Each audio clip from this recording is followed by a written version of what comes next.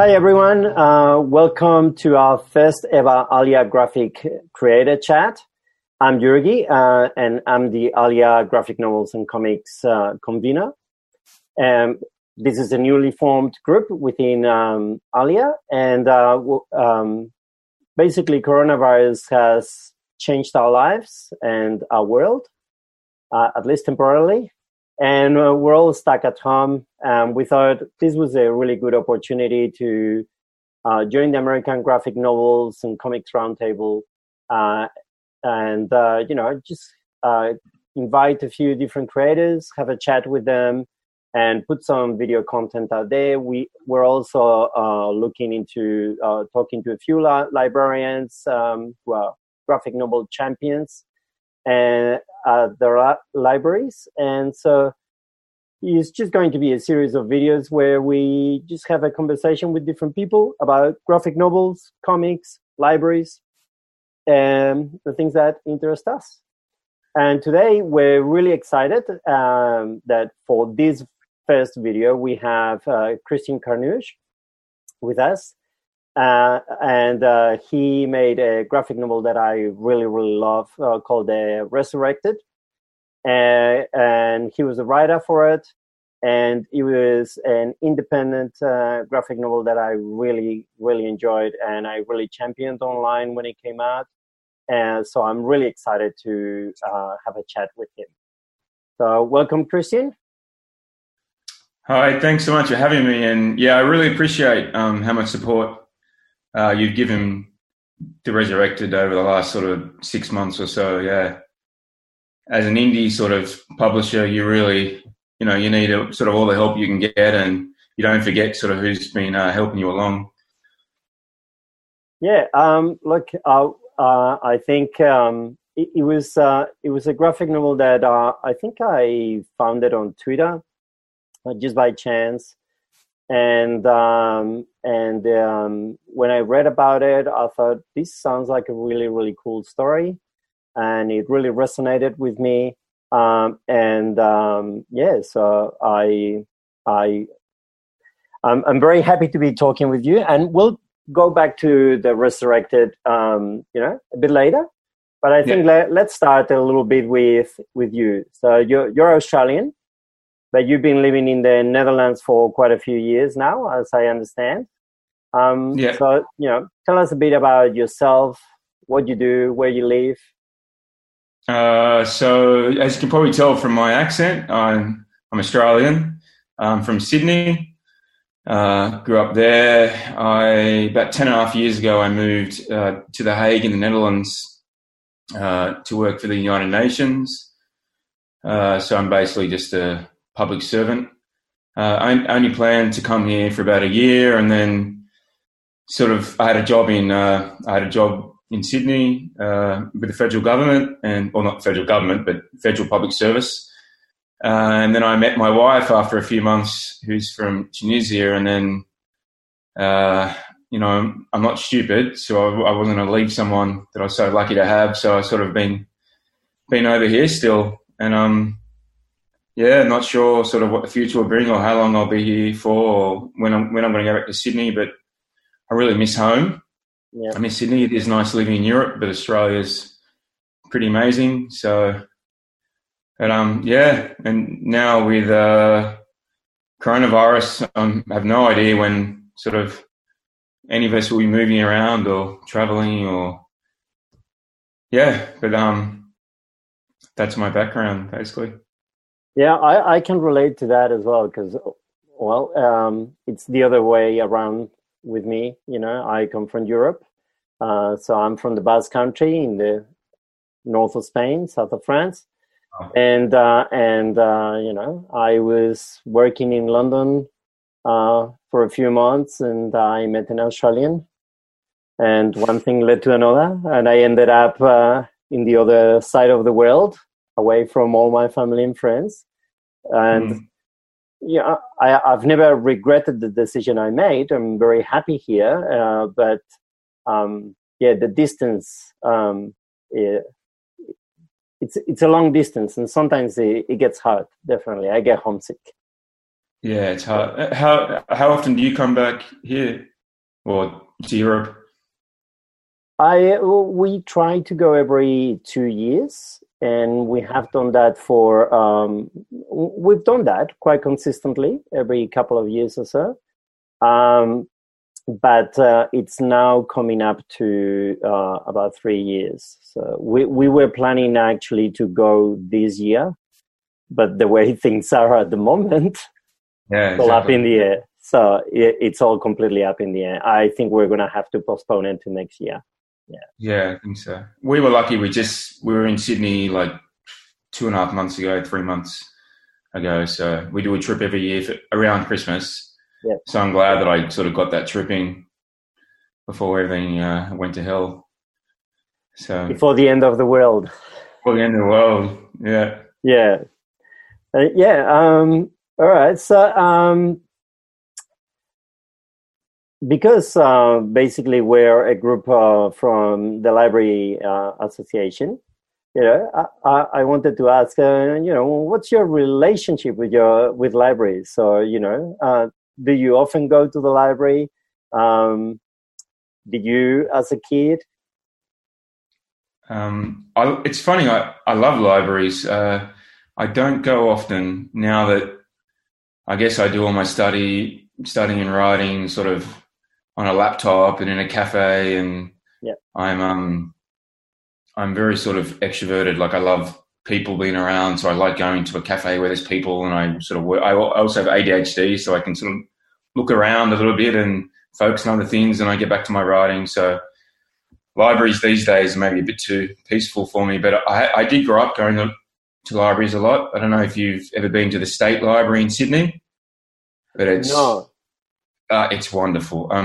My wife and I actually went there last time we were in Sydney just to walk around, and there's I think it's the Mitchell Library.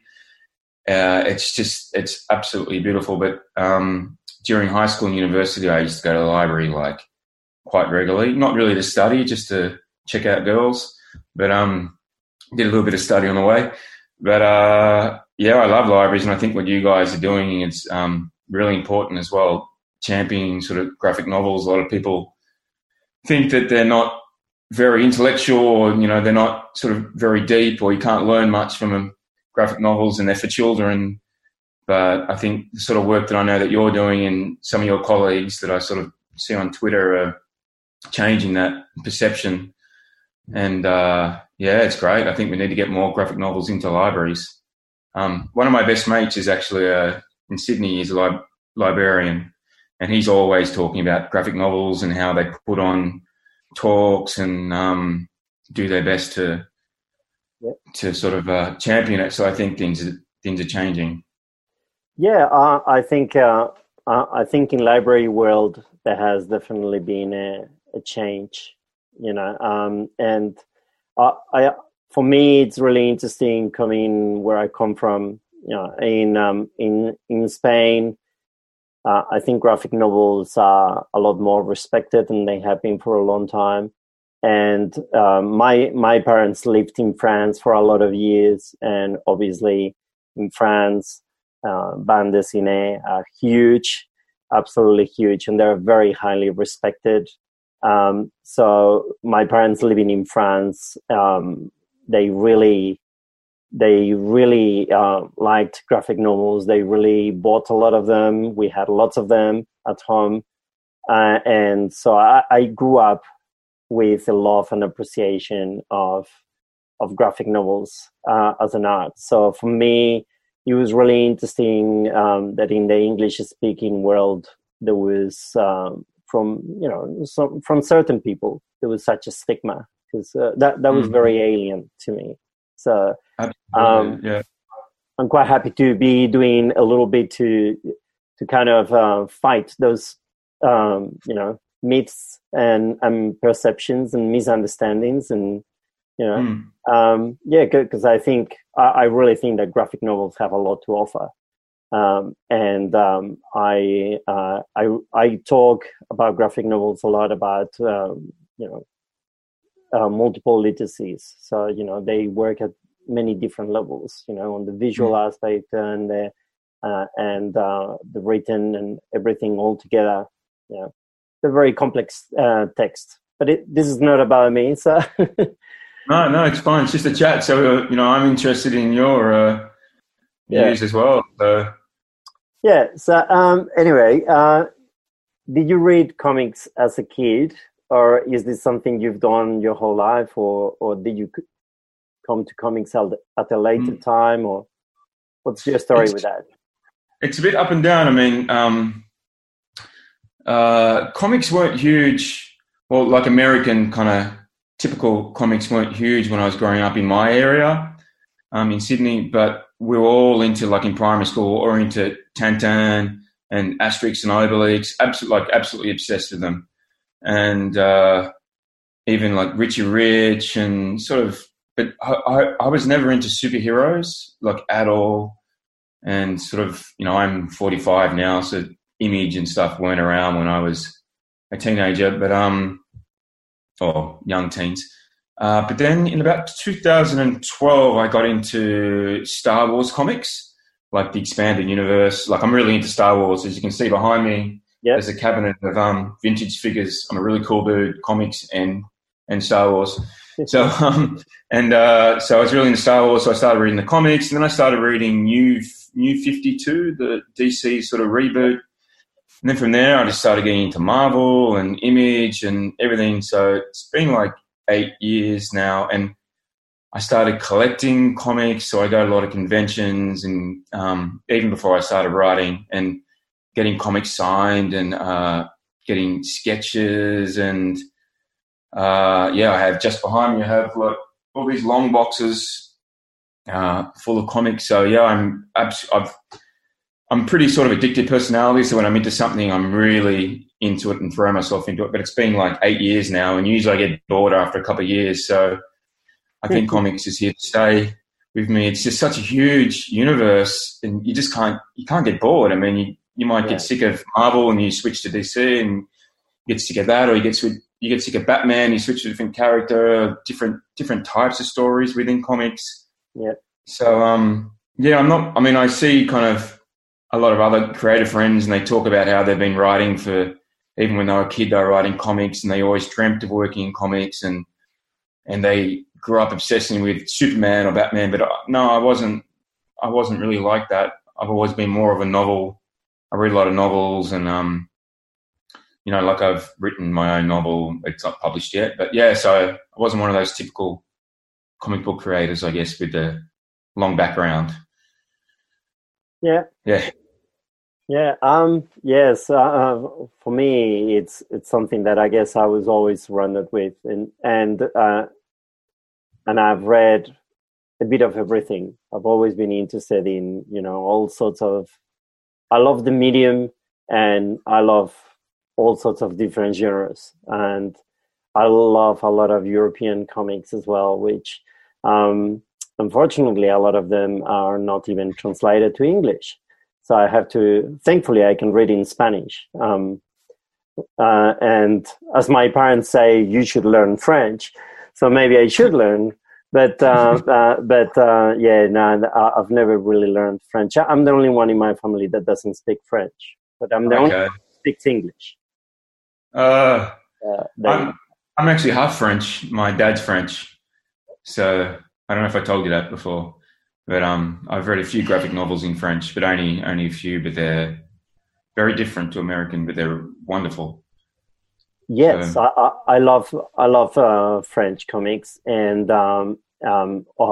you mentioned when as a kid that you were obsessed with Tintin and Asterix and Obelix.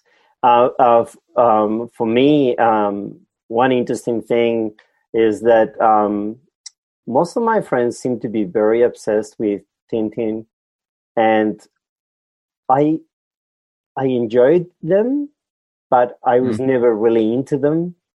And that's probably, quite blasphemous of me to say for a lot of people.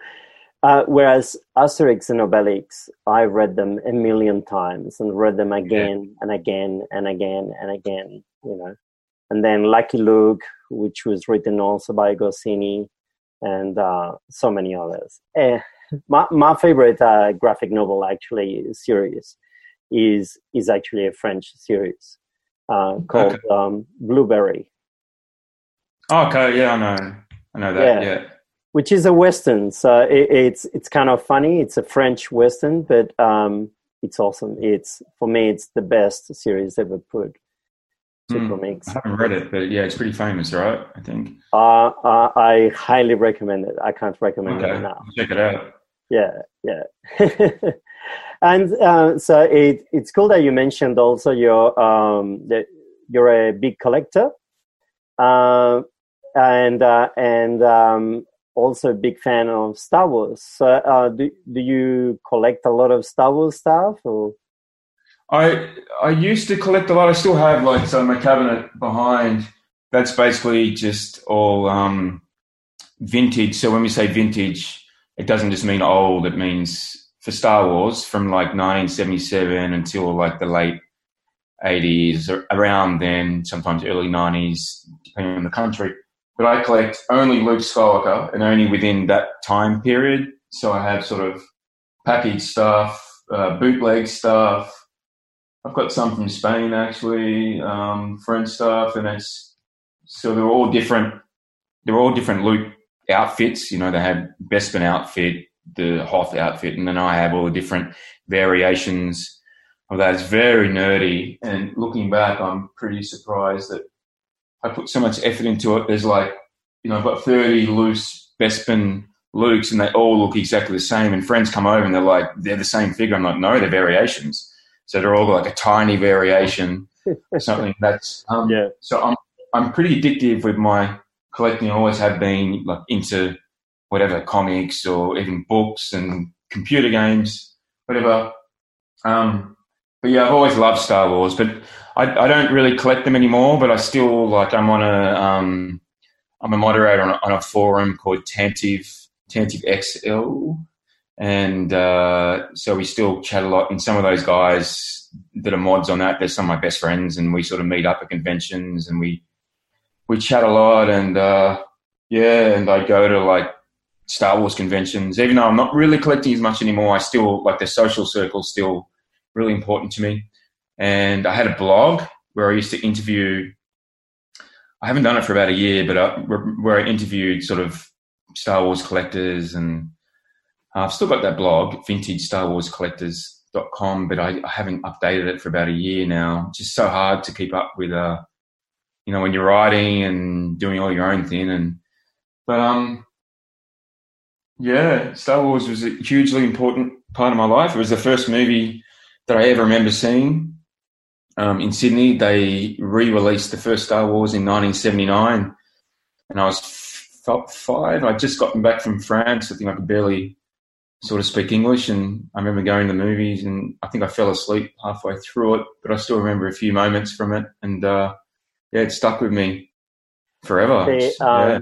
See, with me, it's actually a similar thing. And one of the earliest movies that I remember, because it's hard to say which one is the earliest, but one of the earliest movies that I remember watching at the cinema was The Empire Strikes Back.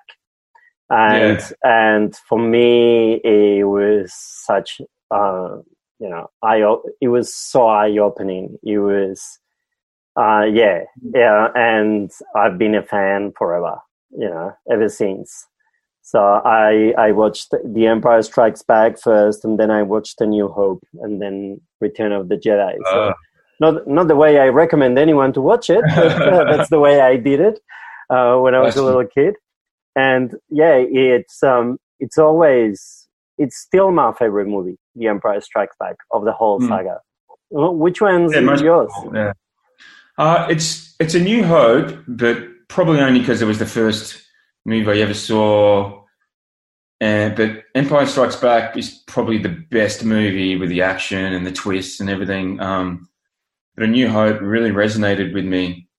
And also, funny enough, my wife is from Tunisia, which is, you know, where A New Hope was filmed.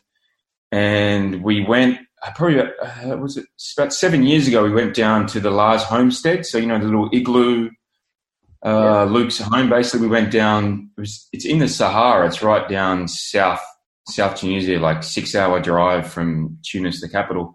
and we went down and we saw that.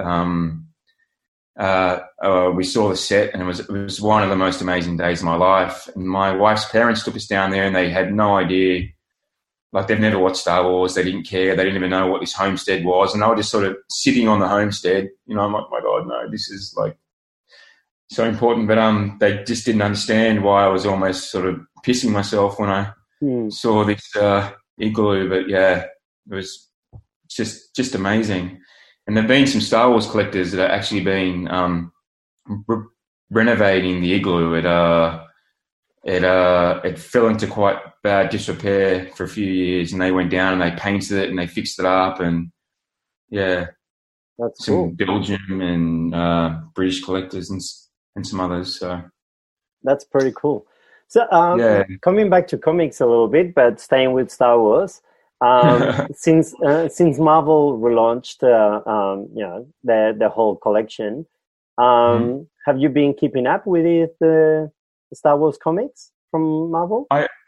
I did at the start. Like, I read sort of the first 20, and I read a few sort of spin-offs, and they're pretty good actually. And I was collecting. So I don't know if you've ever seen the Marvel variant covers. So they do like a variant cover, but it's the old vintage figure. Yeah.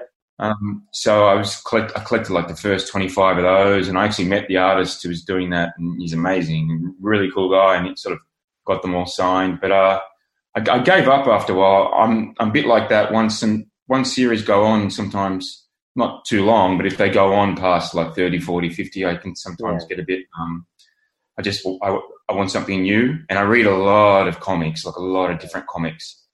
Yeah, I'm a little bit like that too. I don't like series that keep going and forever and forever and forever. And what I really liked about the new series that they've done is what they've done with the Darth Vader series. I heard it's excellent. So the first series that they did was 25 issues, and it told the story of Darth Vader waking up. The first one was the one they did with him between A New Hope and The Empire Strikes Back. And the second one they've done is another series that's now finished as well, and it's what happens when he wakes up right at the end of Revenge of the Sith, you know. And again, it's another, I can't remember the exact number, but it's another 20-something issues. So I like that because, you know, there's a story arc and it finishes kind of thing. You know, it's like, for example, I used to be really, really huge with Spawn, Todd McFarlane's Spawn. But I think I can't remember the exact number. But when he was, you know, issue 100 and something, it wasn't just over 100. I kind of stopped. I don't think there's any series that I've gone for that long, you know. So I tend to prefer like some limited series, even if it's 20 or 12 or, you know, whatever, but I prefer that kind of thing, or graphic novels as such. Yeah. I think a lot of people are going that way now. Well, I read like the first 50 of Spawn, and I did read all of Walking Dead. I think it's 170 something, but I read all of that. But that was over a long period of time, so yeah. You know, yeah. So anyway, I'm sure you've been asked a million times, but you know, why comics? What drew you to start writing comics? Because it's not like you started young. It's like suddenly something changed. There was something there that made you think, "No, I'm going to write a comic." So, well, what's the story there? I actually, funnily enough, I remember the exact moment, which is kind of rare for me. But so I've written a novel, and I've been writing it for like 7 years, very slowly. Sort of the draft's been finished for a couple of years. Haven't I haven't sort of sent it out to peer reviewers or anything yet. But so I've been writing when I started getting into comics sort of around 2012, and I was going to conventions and I was meeting a lot of artists and writers and chatting with them when they sign my comics and just getting to know a bit about the craft. And then, so I'd already kind of had the writing bug, and I was doing the blog, and, you know, I've got a lot of sort of stories in my head that I want to get out, but I never thought of writing comics. And I was chatting to an American comic book artist in Amsterdam who was doing a signing. I've met him a couple of times already, and we're pretty good mates now, actually. He lives over in Europe, but and he is just Steve, and we're just talking about the craft, and he was explaining a bit, and I sort of just asked a bit about how artists and writers collaborate and how the scripting process works, and I just thought to myself, I might give this a go. I remember I was in Henk, it's a comic book shop in Amsterdam, and I just thought, you know what, I love comics, I love stories, I love sci-fi. I think I'm an okay writer. I sort of know a few artists and sort of writers already. I've built a bit of a network already in comics just through my love for it, and I thought I'd give it a go. And, you know, like I kind of said before, I really get into things and I throw myself into things. I'm a pretty sort of intense guy. And then I just started, had a little idea in my head, and then I sort of started working on a story, and I met my editor, Erica Schultz, at New York Comic Con in 2016. So this all happened around middle of 2016. Yep. And then I met with her 2016 and started writing my story, and it just went from there. And we finally published the first issue in 2018, and then the entire thing last year. Yeah. So that's how I got into it. So about the Resurrected. So did the idea come to you fully formed, or was it something like you just had a bit of an idea and then you had to work your way around it? How do you work as a writer? Because, you know, different writers do it differently. Some just have an idea and start to write it and see what happens and where the character takes them. Whereas others are very structured and think about the whole story, or maybe they start from the ending and then work their way to that. Yeah. What's your method with that? Yeah. I mean, everyone has, like you said, everyone has their own method.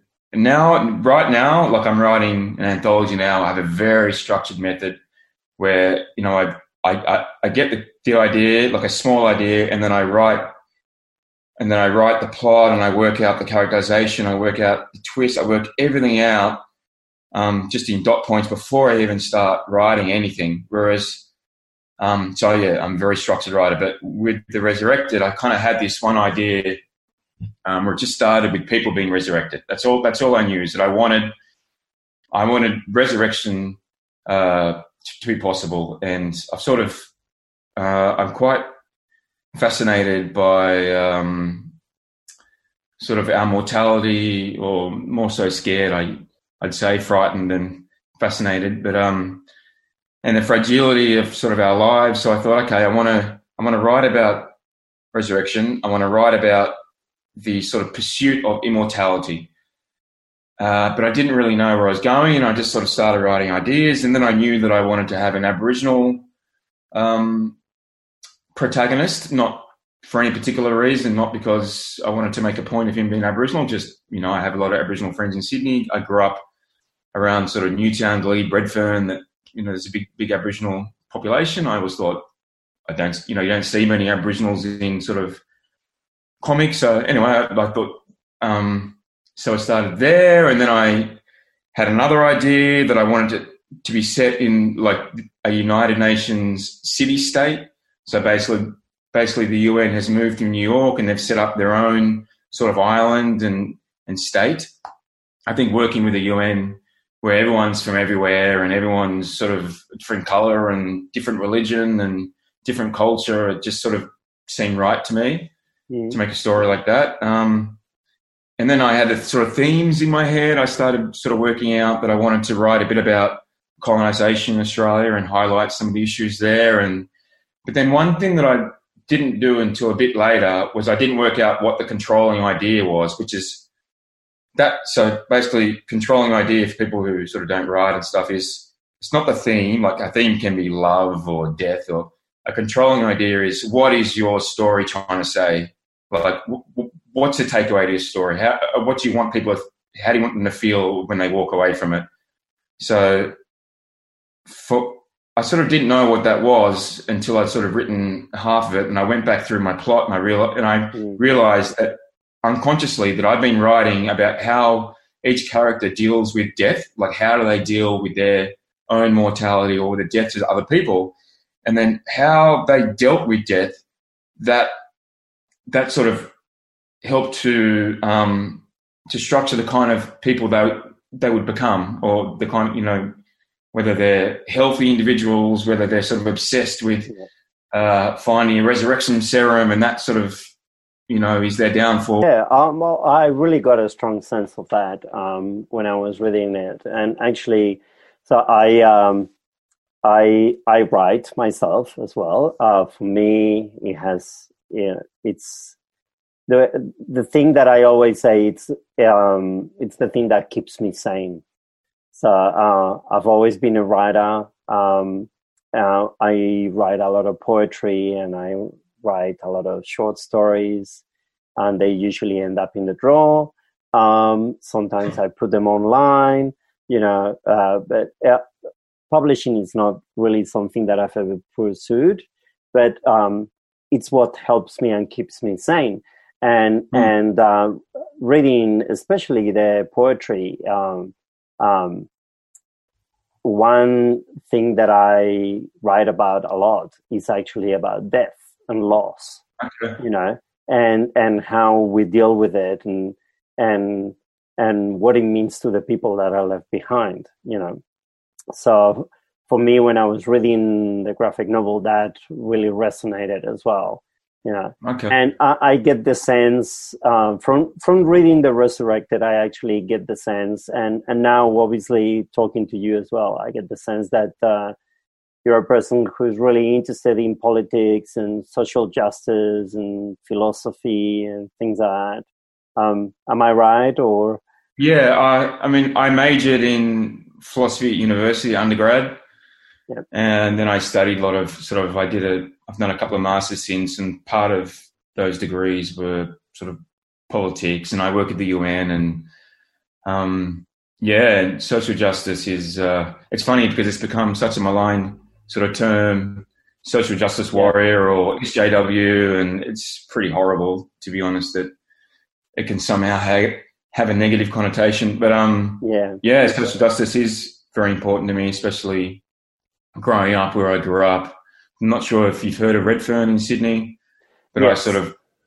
My mum lives 5 minutes away from Everleigh Street, and I sort of grew up in that area and saw sort of firsthand a lot of from what my mates had been going through, and even now still sort of go through. So yeah, The Resurrected in the end, although I kind of said earlier, didn't start off as, I didn't really plan to tackle social justice problems or social problems, but in the end, that became one of the strongest sort of issues about how the colonisation of Australia, or the invasion of Australia, and how we treated the Indigenous population, and how we, to a large extent, are still treating the Indigenous population. So those issues are important to me. It's funny though, because I'm writing a new anthology. Well, it's almost sort of done, and the art's halfway done, but I don't deal with almost any social issues, social justice issues. I think the Resurrected exhausted me. So I think I needed a break from tackling those sort of issues. And I think I've sort of been, I mean, I ran a seminar recently at the Amsterdam Comic Con on writing, and someone did ask me, you know, like, how did you feel about writing Aboriginal characters, and, you know, did you feel that you had the right to write them? So it's something that sort of always sort of hung over my head a little bit, that weight of writing a culture that isn't mine, and sort of representing one of the oppressors, I guess. So that's caused a lot of I wouldn't say stress maybe, but just it's been sort of a heavy process. Well, I think it's something that has been discussed a lot in the last few years, I think it's a fair question, and a discussion worth having. I think the way you approached it, and with your background, where you grew up, and the way you approached it, as I understand it, you did a lot of research. You did consult with your Aboriginal friends as well, and things like that. I think and also obviously what you're saying as well in the story, and are you playing with stereotypes or not, or and I thought that reading the graphic novel, I'm not Aboriginal, obviously, but I thought that it was a very positive representation, and I felt like it was genuine, and it came from a genuine place, Thank you. Yeah, that means a lot to me.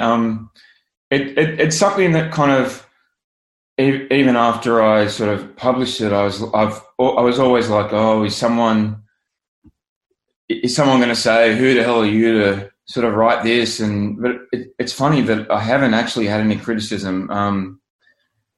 I have had a lot of criticism from white people. Actually, I've had people, when I've sort of promoted on Facebook and Twitter, have said, this is anti-white propaganda. And you are, I think one guy was like, you are buying into white guilt. And if that works for you and sells comics, then that's fine. But, that's not and this is not anti-white propaganda. This is, it's focused solely on Australia. I'm not against white people, obviously, although, we have a lot to answer for, but that's not the point of it. But, so it was quite a stressful process, but like you said, I did a huge amount of research, but not necessarily about how Aboriginal people are or their history, because it's something I was sort of a little bit aware of. Still not, I don't consider myself an expert or even close. I've got a huge amount to learn, but more about the protocols of writing Aboriginal characters. And there were a lot of Aboriginal writers, or I shouldn't say Aboriginal, Indigenous, because also Torres Strait Islander writers who sort of write about, they say, if you're not Aboriginal, if you're not Indigenous and you're going to write these characters, you're going to write these stories, these are the kind of protocols you should follow. For example, I didn't talk about personal stories or any real historical sort of stories. I didn't also, even things like dreaming stories. This is one thing I didn't know, that, I was going to have a depiction of the rainbow serpent in one of my scenes, and I sort of did a bit of research, and you have to actually have permission from the group that own this story, and I had no idea about that, and even other depictions, and so that was a lot to learn, and I made sure sort of they weren't stereotypical, and I had Aboriginal friends I had like 4 or 5 friends read through my stories, read through the script. And I even had one friend that I grew up with, and he looked at some of the art, and he was sort of at the start.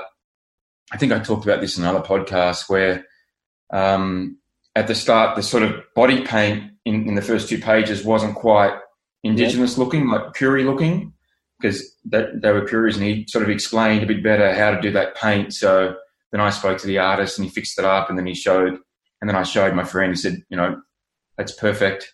Yeah. So I had to make sure that I did it right, and I'm still worried that maybe I didn't do it right, but from the feedback I've had from my friends, I think I'm pretty safe. I know there are some people out there that say that, for example, non-POC people shouldn't write POC characters at all.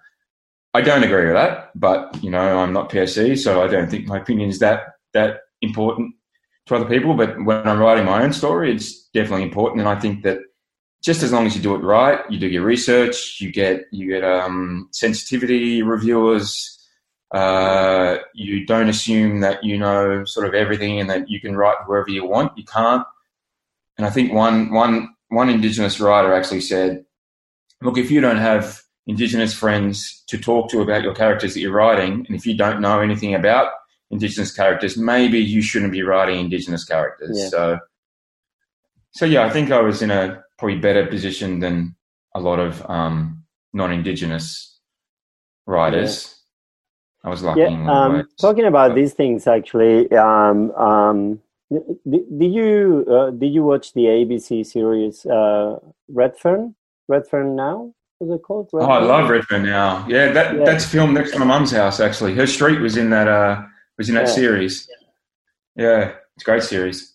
That was a really beautiful series. I really enjoyed it. Yeah. And did you watch Clever Man? I did. I watched. I actually had an Aboriginal friend from school. He was one of the people that reviewed my script, and he actually sent me that series because I'm living over here and I don't really keep up with Australian. I don't have access, and I didn't know about it. So I'd kind of plotted a lot of my story already, and then I watched Clever Man. I'm like, oh, this is like a very similar genre. It's like Indigenous characters set in the future, in a dystopian future, and there's a lot about sort of a lot of things about colonization and racism. And I was kind of like, oh, it's very similar. But I thought to myself, you know what? There's a million similar stories about white people. I mean, why is there only allowed one Indigenous sort of story about racism and colonization? So I kind of but it's a wonderful series. It's really good, and I actually reached out to what's it called, Blackfella Films, I think, who produced that and Redfern Now, and I actually sent them an email and asked if they knew anyone that could sort of help me with finding some more reviewers of my story and trying to find sort of Aboriginal artists and stuff. But they wrote back, they were really nice, but they said, look, we're sort of overwhelmed with sort of our current work and we can't really help. But they gave me some links where I think it was like the Aboriginal Department of, it was Aboriginal Affairs, but it was another department, and so they gave me some handy links, and they were really nice actually. But I actually tried.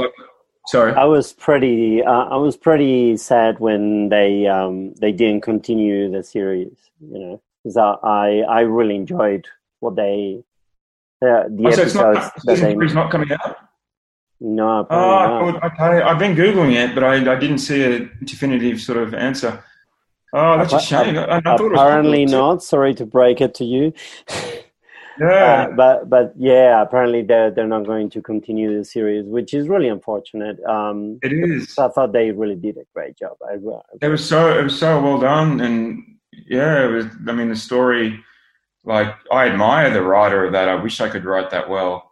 But that's a shame, because I know they did a comic. I read the comic. Yeah. They did like a first issue. Yes. It looks like they will finish publishing that storyline. When that's going to happen, I'm not sure. But I think one of the creators, I can't remember exactly, but one of the creators, either he was really sick or had an accident or something. There's been some health issue, but it looks like they're looking into finishing that storyline at least. So excellent. Hopefully that will happen, because again, I did buy the first issue as well. Yeah, me too. On Comixology, I read it. Yeah. That's a shame. Yeah. Coming back to you and your comics. So you said you're working on an anthology. I am, and I haven't talked about it publicly at all yet. But it's an exclusive. It's exclusive, and it is. I've only been writing it since sort of December, It's only been a few months, but it's basically almost all written, like 95%. It's a short. So far there's about 6 stories, but I'm probably aiming at about 8. They range from like 3 pages to 20 pages, and they're all kind of very dark, bit twisted stories that sort of explore our minds a little bit. And a few stories are already, the art's already finished and sort of all the lettering and they're sort of done. But I was planning in a couple of months to probably start pushing it, and maybe, I mean, it'll be completely funded already and all finished, but Kickstarter is such a great platform for actually selling comics.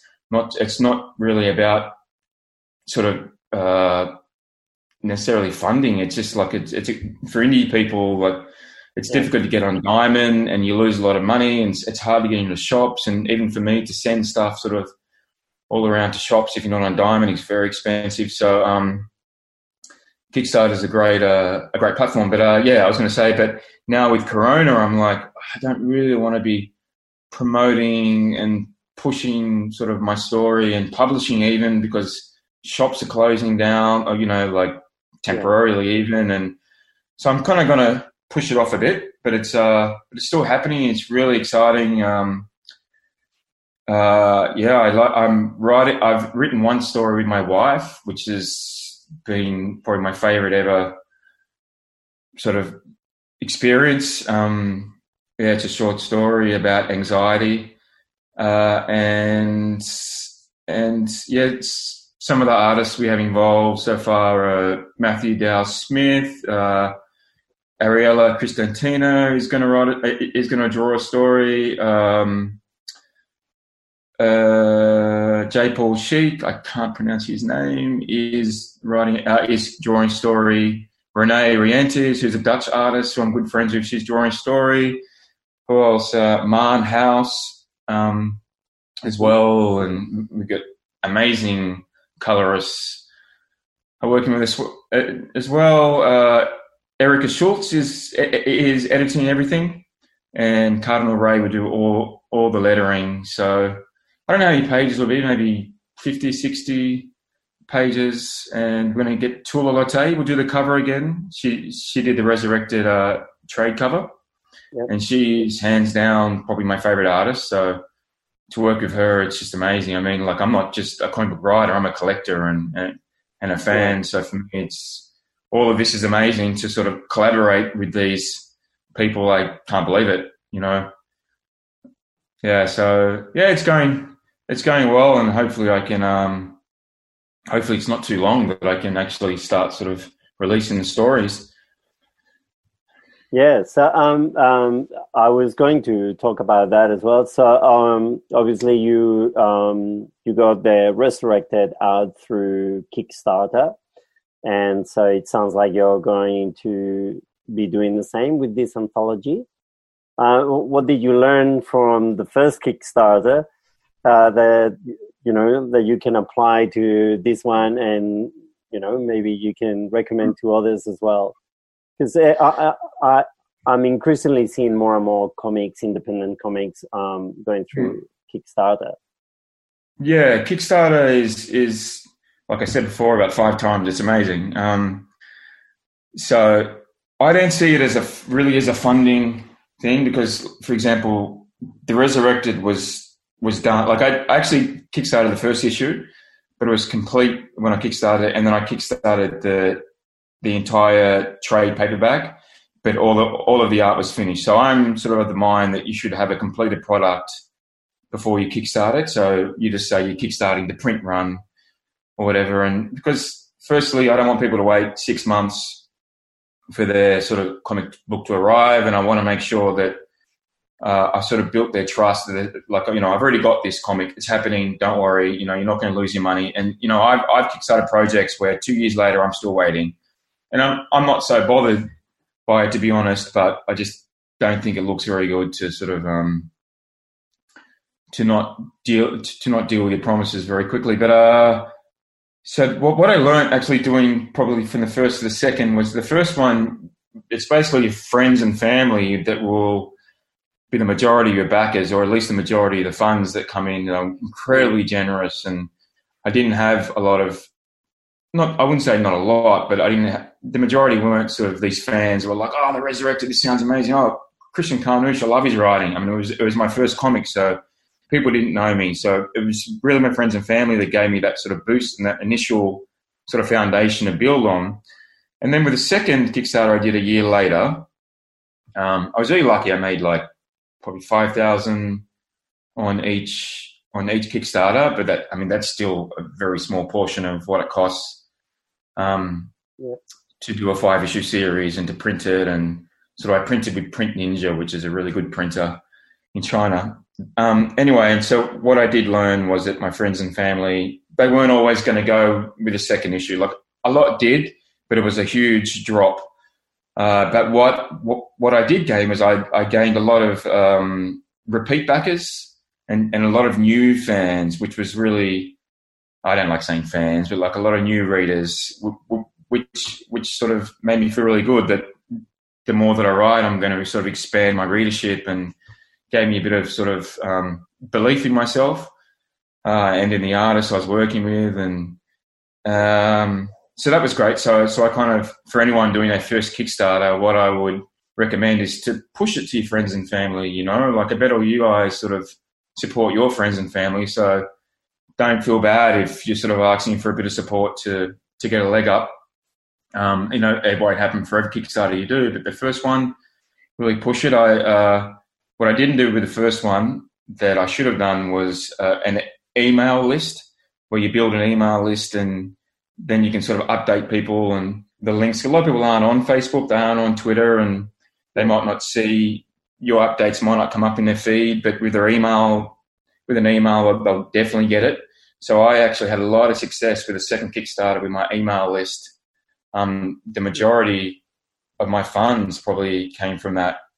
And I had like producer tiers where you could, it was a few €100 and you could be named as a producer and you got a sketch or you were drawn as a character into the comic. So I had a lot of success with my email list with that tier. Yeah. What else? Definitely one issue that I had was maybe not with Kickstarter, but just with doing your own comic, was I printed with Print Ninja, and they're awesome, and they're a bit more expensive than other printers, but they are at the same quality as sort of DC and Marvel. But what I didn't realize when I did my trade paperback, firstly, it's incredibly heavy, so shipping everything into the EU from China was crazy expensive. And then what I didn't think of, because I'm not the smartest guy in the world, was customs charges. I paid €1,500 in customs charges alone. And when you're doing an indie project, that's just almost defeated the purpose. But I think in Australia you probably don't have the same issues. But in the EU, it's I'm not doing that again. So, and I paid fulfillment center in China. This was good in one side, but what was good, it was not good on the other side. Was so basically all of the comics shipped from the printer in China to this fulfillment center, and then they shipped everything off for me all around the world. So I didn't have to do it myself, and also the shipping fees were a lot cheaper, so I could charge cheaper shipping. Because, for example, if I ship something from here to Australia, you pay €20 for the trade, but then it's going to cost you, over €10 to ship it. So I didn't want people to have to sort of pay through the nose for that. So it was a lot cheaper using the fulfillment center, but they also took a lot longer, and I had to ship some stuff to them. They had to get the comics shipped to them. There was a lot to deal with. Yeah. And so next time I do a Kickstarter, I'm just going to do it on myself. Shipping will be a bit more expensive. But I think if you just do it yourself, it's a lot more work. But and plus I trust myself. Like with the first issue, they sort of hadn't packed some of the comics properly, and some of them got damaged in the post, and I had to replace them. And but if I do it all myself, you can. I guess I can trust myself. Yeah. But I suppose the main thing with Kickstarter, I think it's hard. Especially for people like me, I don't like to sort of ask for things, and I don't like to talk myself up. But you've just got to push. You've got to push push it. You've got to promote yourself. You've got to talk to all your friends and family. You've got to be on Facebook. You've got to be on Twitter or Instagram. I mean, it's really difficult, especially if you're trying to minimize your digital footprint. But it's you've got to put yourself out there, and you might fail, but you can pick yourself up and you do it again, and and I'm sure you succeed at some point. Yeah. But, so have you tried? I'm putting you on the spot here completely, but have you tried or thought of approaching some publisher? I have. I actually had this is one thing that a lot of people assume, that when you self-publish that you didn't get any offers. I did actually get an offer to publish. I won't say who they were. They weren't a huge company, but they were big enough, and they were going to print everything, distribute everything, but they wanted half of my rights, and which is common with a lot of publishers. And they were going to pitch the concept to film studios as well. So I think this is a lot of what some publishers, they sort of pick up comics and they think that maybe it will become a movie and that's where they can make some money, which is fair enough. It's a business. Yeah. But I just sort of thought to myself in the end, like, what can they really do that I can't do myself? I mean, I can print it myself. I can promote it. I can distribute it. But I wouldn't say I regret it, but there's something inside me that says, it would have been nice to just have a publisher print all the trades and get them into shops. Because this is one, I think we've talked about this before, this is one thing that I haven't done enough, is because it's so expensive to ship to shops and they don't pay the shipping, that it defeats the purpose to sort of send the copy to a shop. If I have sent some copies like to shops, but it's been more about wanting to get people to read the issue than it is to read the comic than it is to make money. So I kind of lose money when I ship to shops. But every time I go away and I travel a lot, I always go into a comic store and I sort of say, hey, I wrote this comic. Would you like to stock it? And actually I've had a lot of success with that. So that's sort of, been pretty cool, but but I did pitch to Image, and because the artists on my project, they've all sort of worked for mainstream companies, so I'm the only one that was unknown. Yeah. So I sort of thought we'd have some good success, but it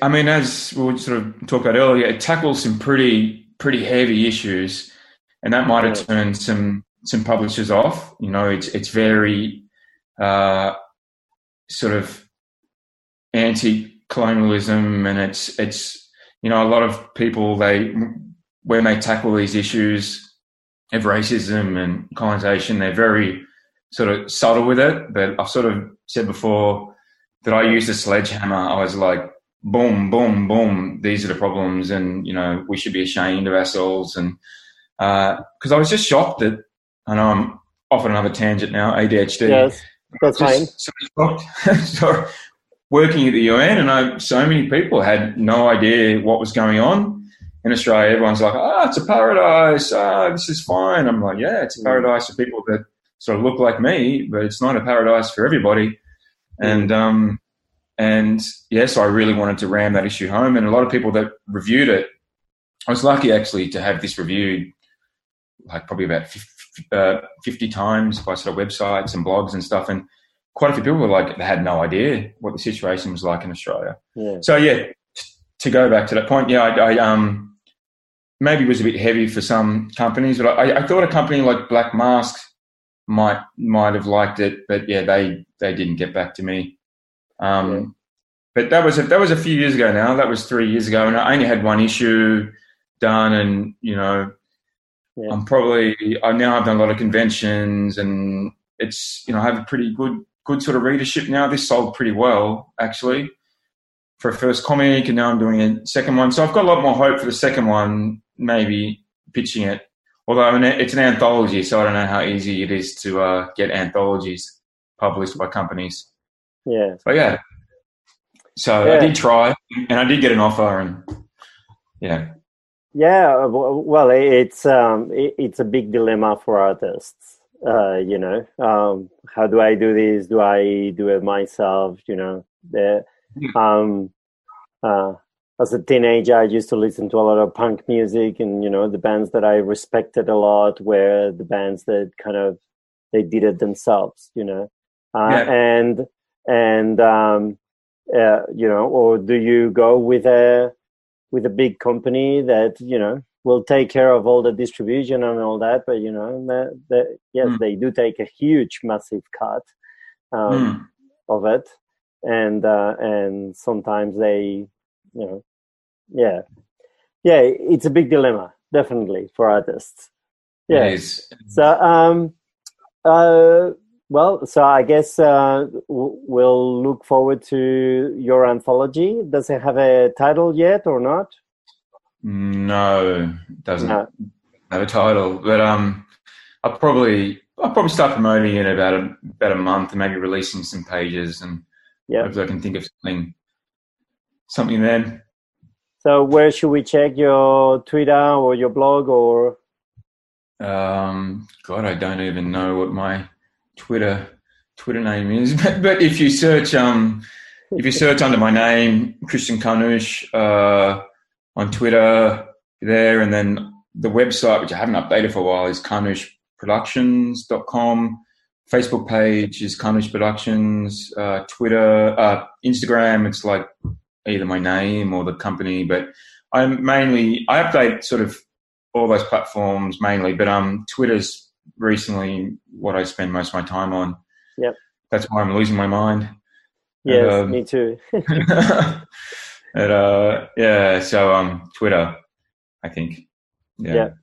Excellent. But I'll probably put your social media and your website in the notes for this video as well. So, and I was going to say, just a bit of a surprise, that what I'm going to do is a little giveaway.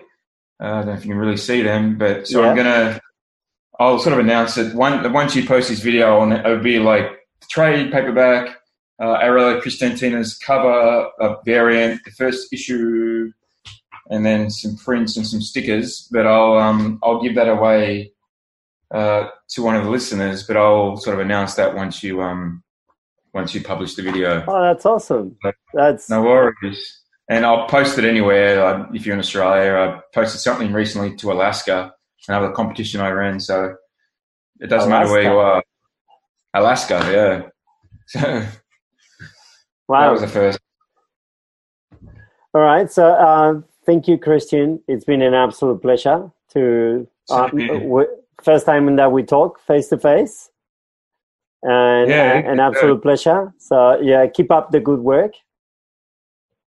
And same to you guys. I mean, thanks personally for your support, but also for Alia, and you guys are kicking goals and doing great things. So and I'm looking forward to reading to watching some of your other chats you have with other people. So we have a few creators lined up, and couple of librarians and an educator as well. So hopefully we have some interesting content coming up. Awesome. Thanks so much. Take care. See ya. Bye.